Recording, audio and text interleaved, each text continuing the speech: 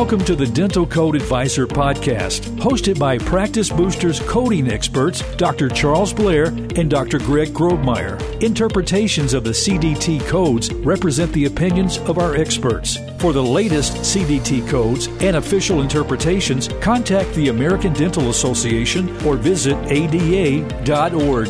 You are responsible for your own use of the CDT codes.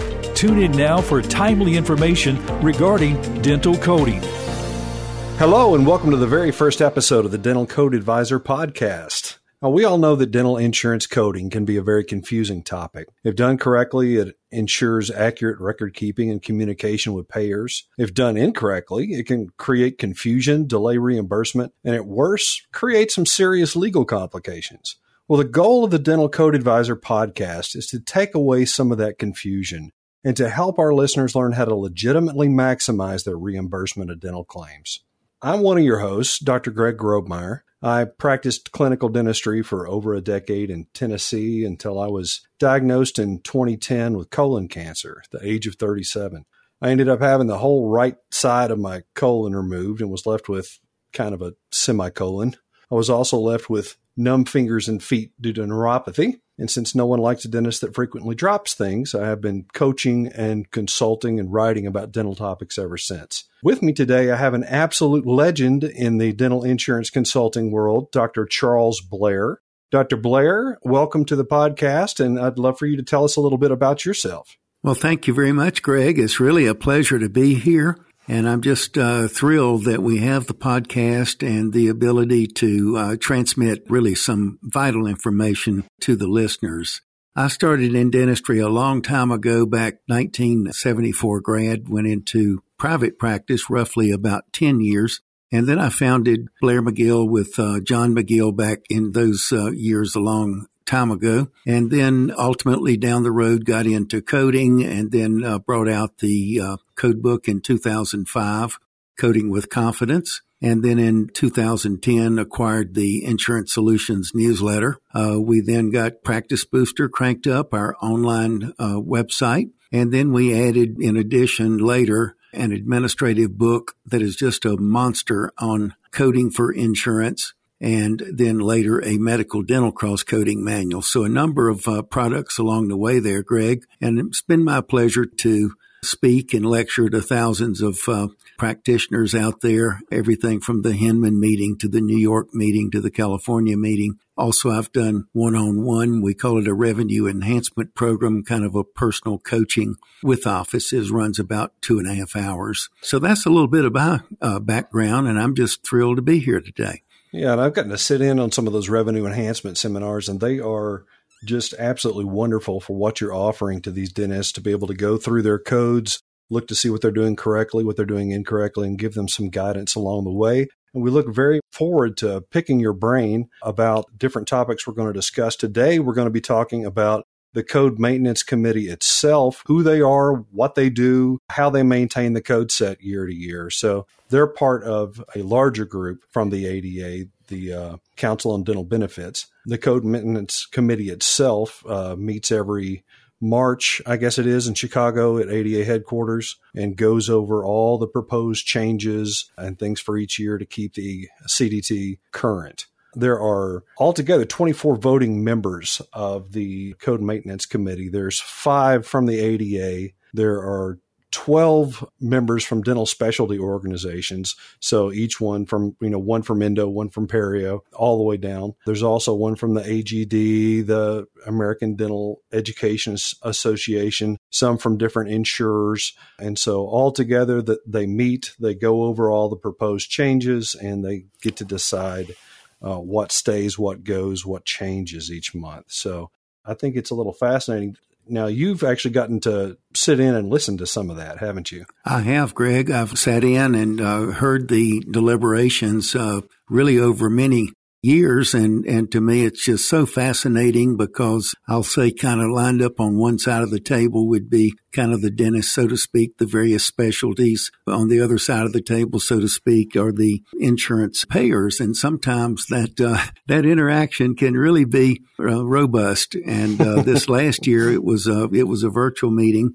But you can imagine the going back and forth. And it's also fascinating at this point that in terms of the voting, we've really got more members, I'll call it on the dental side of the table, dentist side of the table, than the payer side of the table. Basically, the dentist can vote in a code, and it's really interesting to watch. And of course, everybody votes, but then the payers can always say, well, we're just not going to cover that. So just because there's a code, Greg, does not mean that it's going to be covered. Absolutely. And there's a little politics that plays into it too, isn't there? Kind of going back and forth between the associations that say, I'll support your proposed changes if you support mine, trying to get things passed through. But as you said, just because they make changes doesn't mean that the insurance companies are actually going to back that up with dollars for the actual patients themselves. Right. And you bring up a good point. There is a little bit of naturally politics there. The AGD might want something, and the perio people specialty would like something, and they may, say, hey, please consider what I'm bringing to the table, and vice versa. That's a little bit of how it works. And that brings up, Greg, also that anybody can submit a code, and the cutoff date, I believe, is in November each year. You can go to the ADA website and find that. So anybody can submit a code. But recommendations, though, is to work through your organization. So if you're a member of AGD, as an example, or you're an endodontist, work through your organization, because if they adopt what you would like to do, it's a lot of weight when it then goes before the committee. So anybody can submit a code, but the players there, the voters there, have got a big say, naturally, that they're voting. But literally anybody, even just a general dentist who's out there and they determine that, hey, this particular thing, I don't really have a good way. I'm 999ing this particular code because I don't have a good number to fill out on the claims form. They can actually go to the ADA website themselves and submit something. Is that correct? Yes, they can. It could be a dental assistant. You need no title. You just submit the code, and then it would be, or what you would like, and then the committee will, at some point in their deliberations, bring that up. They may combine it. Who knows? Somebody else may have submitted a similar code, so the committee might join those two together. But it's really fascinating to see it work. And, the payers come in, and they've been instrumental the last few years on getting codes that are more specific. And what I mean by that is like the arch. So if I'm replacing a lost and broken retainer, then in the past we just had a code for it. And then the office was supposed to label, is that a maxillary? Is it a mandibular? Now we have a more specific code. We've got a specific code for the maxillary arch and a specific code for the mandibular arch. So we have gotten that. Many of the codes now are more specific, and actually the payers wanted that. It's a real myth out here that a lot of dentists think, the insurance companies are trying to delay my payment and so forth. Well, they really aren't. There's a lot more labor involved. They'd rather pay a claim, get it off the table. They really would. And I've talked to them many, many times over a beer at these various conferences. They want to get it off the table. Now, one reason there is certain plans. The insurance company on the self-funded plan just administers it, and they get a flat fee essentially to process the claim. They don't have any money at issue. And so that's one reason why the payers have actually wanted to get some of these codes to be more specific and always support that. There were, I think this last go-around proposed for 2022. I don't remember how many actual requests were submitted, but 46 changes actually made it through and were approved. There were 16 new codes added for 2022. 6 were deleted. We've got 14 that are being revised and 10 that are editorially changed, meaning just some little rinky-dink punctuation, grammar kind of thing. But there were some significant changes. Each and every year, there are some big changes. I think that's one thing that most dentists don't really keep on their radar is when these codes change, they may be submitting on their insurance forms a code that doesn't even exist anymore. It's been deleted. It's been change to something new, and that's going to delay the processing of their claim. That's going to, maybe affect their reimbursement altogether. If they're not staying on top of what these new and amended codes are, they're really doing themselves a disservice. They really are. Another thing that's fascinating sometimes is dentists will make up a code like internally, maybe Deliver Crown or whatever it might be. So they may latch on to a code right now in that code set. You remember that the CDT code set starts off with 0120 numerically and goes up to 9999. So I saw an office one time. It was an interesting story, but they made up a code, and little did they know that it was a tobacco cessation code. And so when they submitted it on a patient, the patient ended up getting a letter from his employer saying, "You're a smoker. You're going to pay another extra $50 a month or whatever." So their mistake actually flagged them for health insurance issues, that's right. Didn't they? Flagged them for health insurance. Yeah. Oh my gosh. Yeah. So you have to be conscious of the changes, the codes that you're submitting. They do have meaning, even if you're using those in-office codes. I think it's great, your advice, to keep them out of the code set of numbers. So you're trying to shoot for below 120. That's correct. And trying to use those in-office codes that are a low number, so nothing is getting confused going forward. Exactly. And then when you get a printout, the printout is very clean to review. You're reviewing just the codes that you're really submitting and the codes for which you did that particular procedure. Absolutely. And again, it's critical staying up with it. You use a great analogy about certified public accountants that I really like. Would you tell us what that is? Sure. I give the analogy, CPAs, when they go through their training and so forth, there's just a huge emphasis on keeping up with the tax law. A CPA wouldn't be caught dead with last year's taxes in any way, either with a publication sitting on their desk or looking it up on a website or in their software. They just wouldn't be caught dead. And yet we dentists are highly trained, but in dental school, there's very little emphasis on this. So a lot of dentists get out. And what's ironic is that the studies show that it costs about 8 to 10% to run a front office. So if I've got $1 million practice, I'm spending about $80,000 to $100,000 on several people out front. It's just such a shame. And we see this so often is where the dentist won't give his team a $100 code book and yet spending all that money on the team. We need to give them the tools. And so I would just really admonish anybody listening here, please keep up, give your team the correct tools,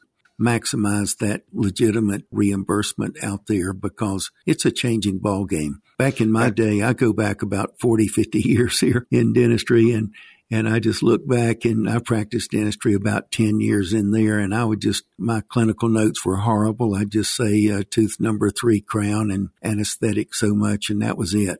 And today, as you know, narratives are not looked at as much anything like today. The big conversion is these insurance companies are wanting to see actually the doctor's clinical notes. And if they didn't say it, it never existed. Gosh, and those narratives, like most of those, or a lot of the time, they may not even actually read the narratives. If they decide to dig into it, they are going to read the narrative. But the fact that there is a narrative doesn't mean that it's going to actually be read. That's absolutely true. And some of the plans even they can program their computers. Was a narrative written? Yes. Then pay the claim. Was the narrative not written? No, it wasn't. Like a code that we really emphasize is the palliative code 9110, which is a minor procedure done at the emergency visit. There you always do a narrative. And one other point is narratives can't be more than 80 characters and be guaranteed to get to the insurance payer on the other end of the internet circuit.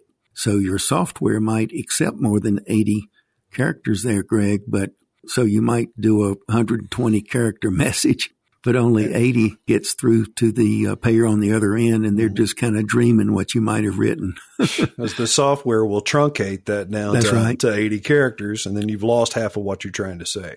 So hard to argue your point when half of your argument is in the ether, doesn't even exist. So I understand. But if it's actually reviewed by a person, that's different. But when the computers are just scanning through these things, it may not get seen. So that's absolutely the truth. I wanted to ask you a little bit about in-network versus out-of-network. How much does it matter about what you're coding? If you're not in network, is it still that important to keep the codes correct? Well, that's another kind of old wives' tale out here in dentistry is that, and we see this, the doctor says, well, I'm out of network, and kind of acts like, well, now I can do like I want to. But from a coding perspective, it's identical. In other words, the ADA emphasizes that to code what you do. So if I'm doing a pan and bite wings, I've got to put that down. I could never put down a full series.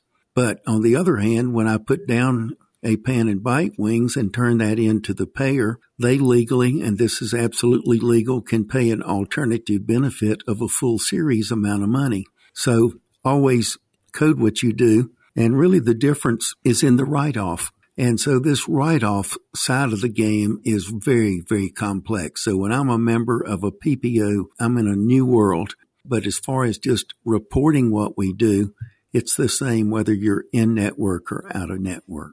Yeah. And from a legal standpoint, too, not just making sure that you have accurate notes is what's going to keep you from losing a malpractice suit. Making sure that everything is accurate is a shortcut that a lot of dentists take that they really shouldn't be taking. That's right. And I talk about, lightning can strike because I run into so many teams and doctors will say, well, we've never had a problem with that. It's kind of like somebody's been speeding down the interstate for the last 20 years and never been caught. And yet they're really speeding. They just hadn't had a flashlight in their face yet. Mm-hmm. and so just because they haven't heard from the insurance industry doesn't mean what they're doing is approved and is okay.